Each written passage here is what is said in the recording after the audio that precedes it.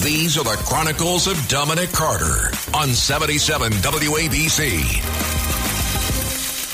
The man accused of murdering a New Jersey councilwoman smirked, yawned, and was struck by a water bottle as he pleaded not guilty during his arraignment Monday. He's lucky that the water bottle was the only thing he was struck by.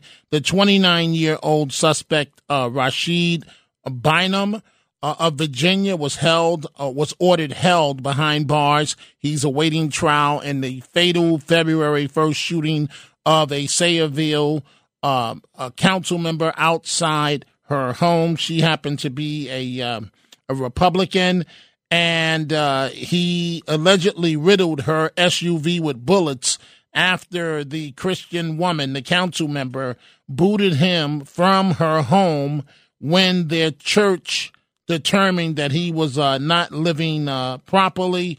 And as he was sitting there in court, the mother of the councilwoman threw a bottle, a plastic bottle of water at him, and she was arrested for disorderly conduct for throwing the water bottle at him. He's lucky that's the only thing that was thrown at him.